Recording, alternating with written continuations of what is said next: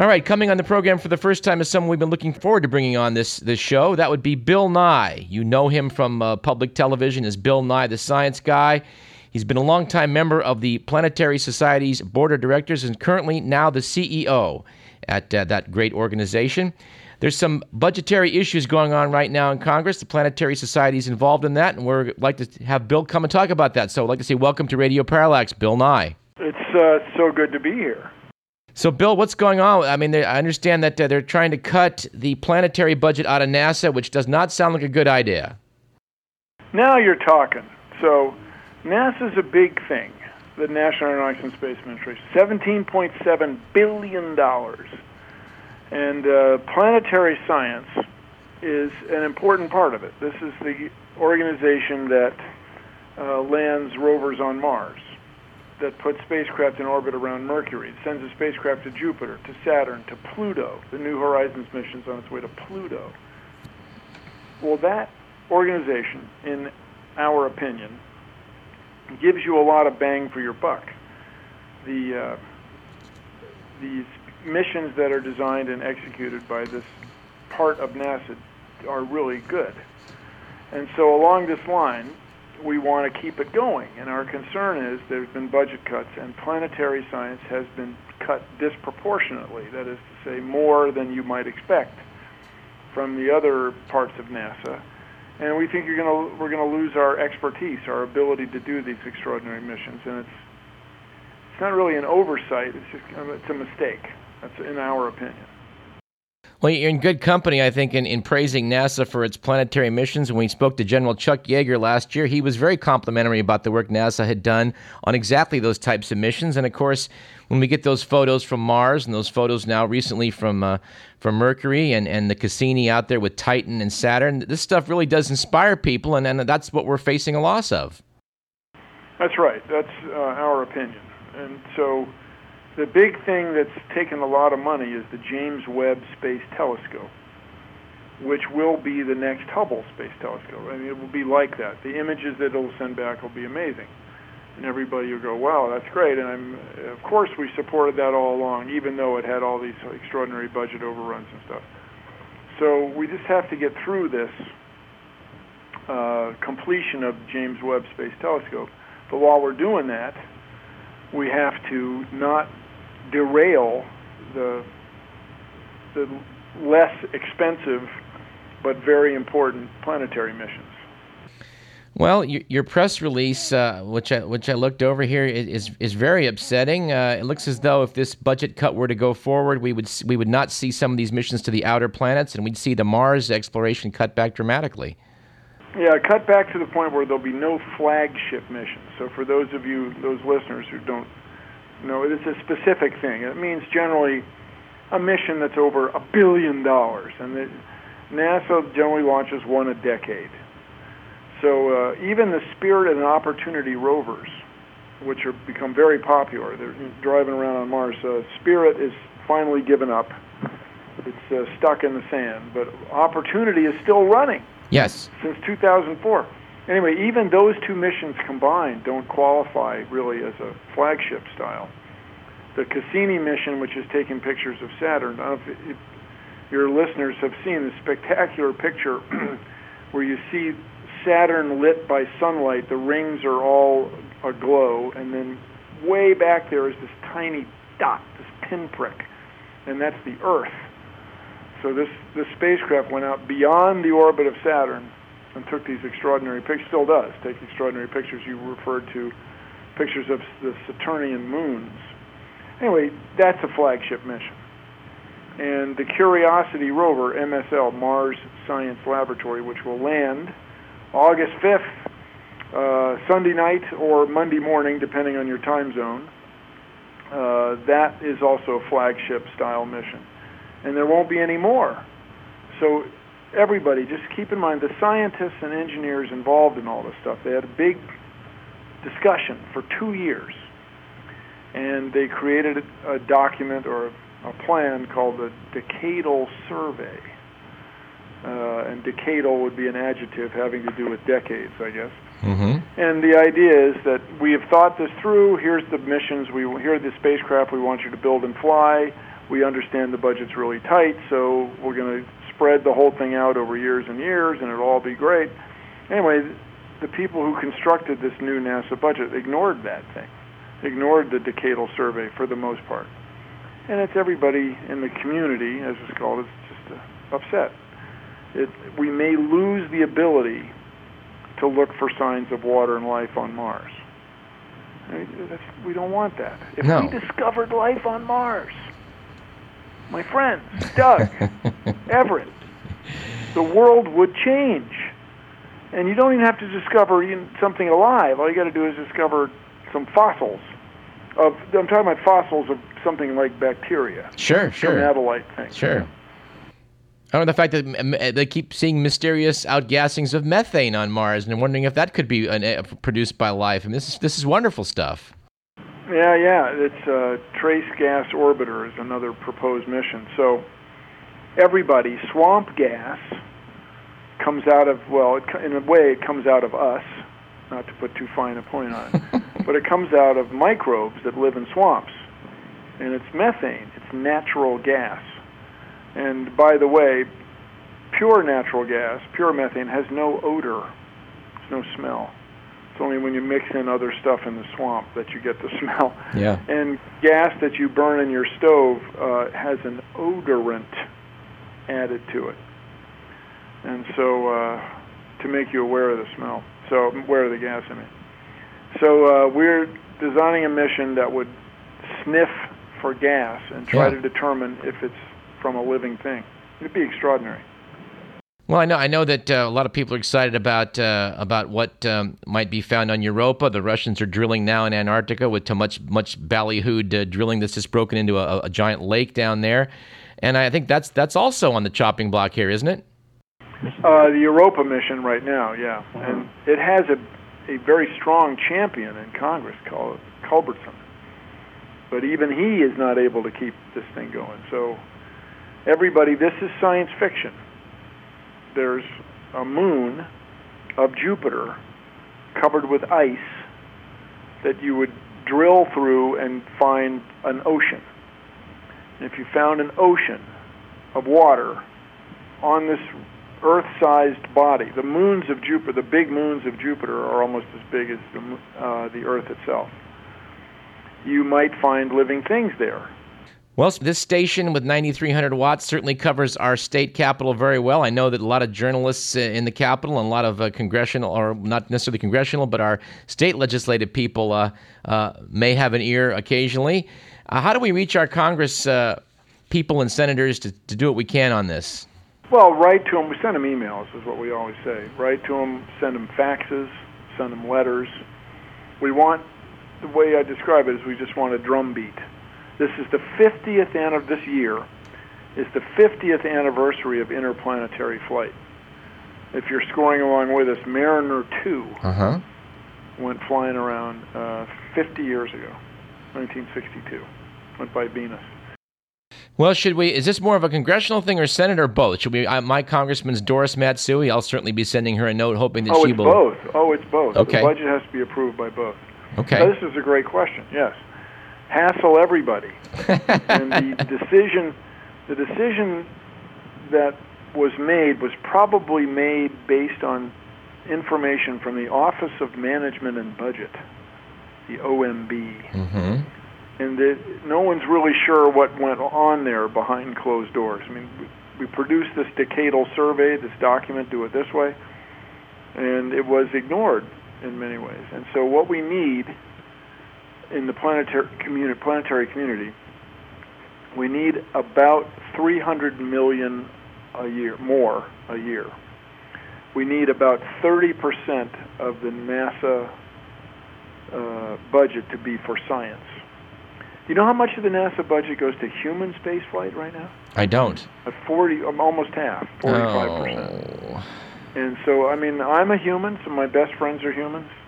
I applied to be an astronaut many times, but you end up, it's a very expensive undertaking, putting people in space. Well, I'm going to leave the Planetary Society out of this political commentary, but I agree with General Yeager on this one when he notes that when it comes to having people in space, sometimes NASA has maybe lost its way a bit with the International Space Station and the like. And I do think that it's been proven that the money put into these probes really yields some great science, and it would be a shame if we diverted money to the space station and such things when it could go to this. But the space station, let's remember, we keep scientists in Antarctica. There are people in Antarctica now studying the Earth, studying Antarctica, studying the ice, studying climate change, what have you. And so if you can, you maintain a presence in Earth orbit. You maintain scientists in Earth orbit. Great. But we haven't gone anywhere new in a long time, and it's not a coincidence. It's a hard thing. Getting into Earth orbit's a hard thing, but getting to the moon is somewhat harder. But getting out beyond that, like going to Mars with people, is so much more difficult. Well, in the meantime, as we speak today, or as this week, there's some wonderful photos coming back from Vesta, which that mission will be then blasting off to go take a look at Ceres. Mars is coming up this summer, and I hope that we'll see you down there in Pasadena for that. And then Pluto, I guess, is 2015. So we still have some exciting stuff to look forward to. Oh, yeah, but we don't want to stop. Right. So, by the way, speaking of Pasadena, August 5th and 6th, come on down to Planet Fest. Planetary Society will have another big party.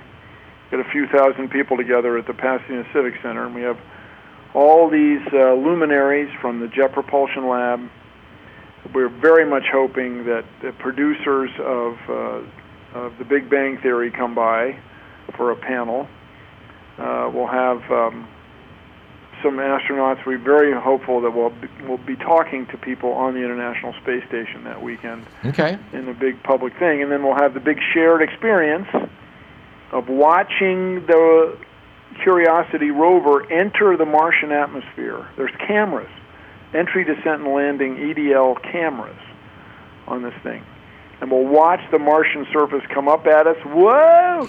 And then this crazy sky crane arrangement's going to lower it on these cables and then cut the cables, and the sky crane will fly away and crash somewhere on the Mars surface, and the rover will land gently, be ready to roll. It's quite a thing. Well, 8 years ago when you had a Planet Fest in 2004, I was there waiting with white knuckles as Spirit was bouncing around and made a successful landing, so I wouldn't miss this one for the world come August. Oh, that's great. Doug. Rob Manning, the guy who's the main man in the world in entry, descent, and landing, will be there. And it's going to be exciting. Well, hopefully we'll have you come on, say a few words. Maybe we can get Bruce Murray and Lou Friedman to say some things too. I'd like to speak to those gentlemen. And it's hard to keep Lou from not saying that.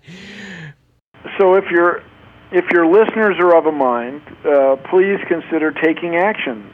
Contact your representatives, your senators, and tell them we need funding restored for the planetary science program at NASA.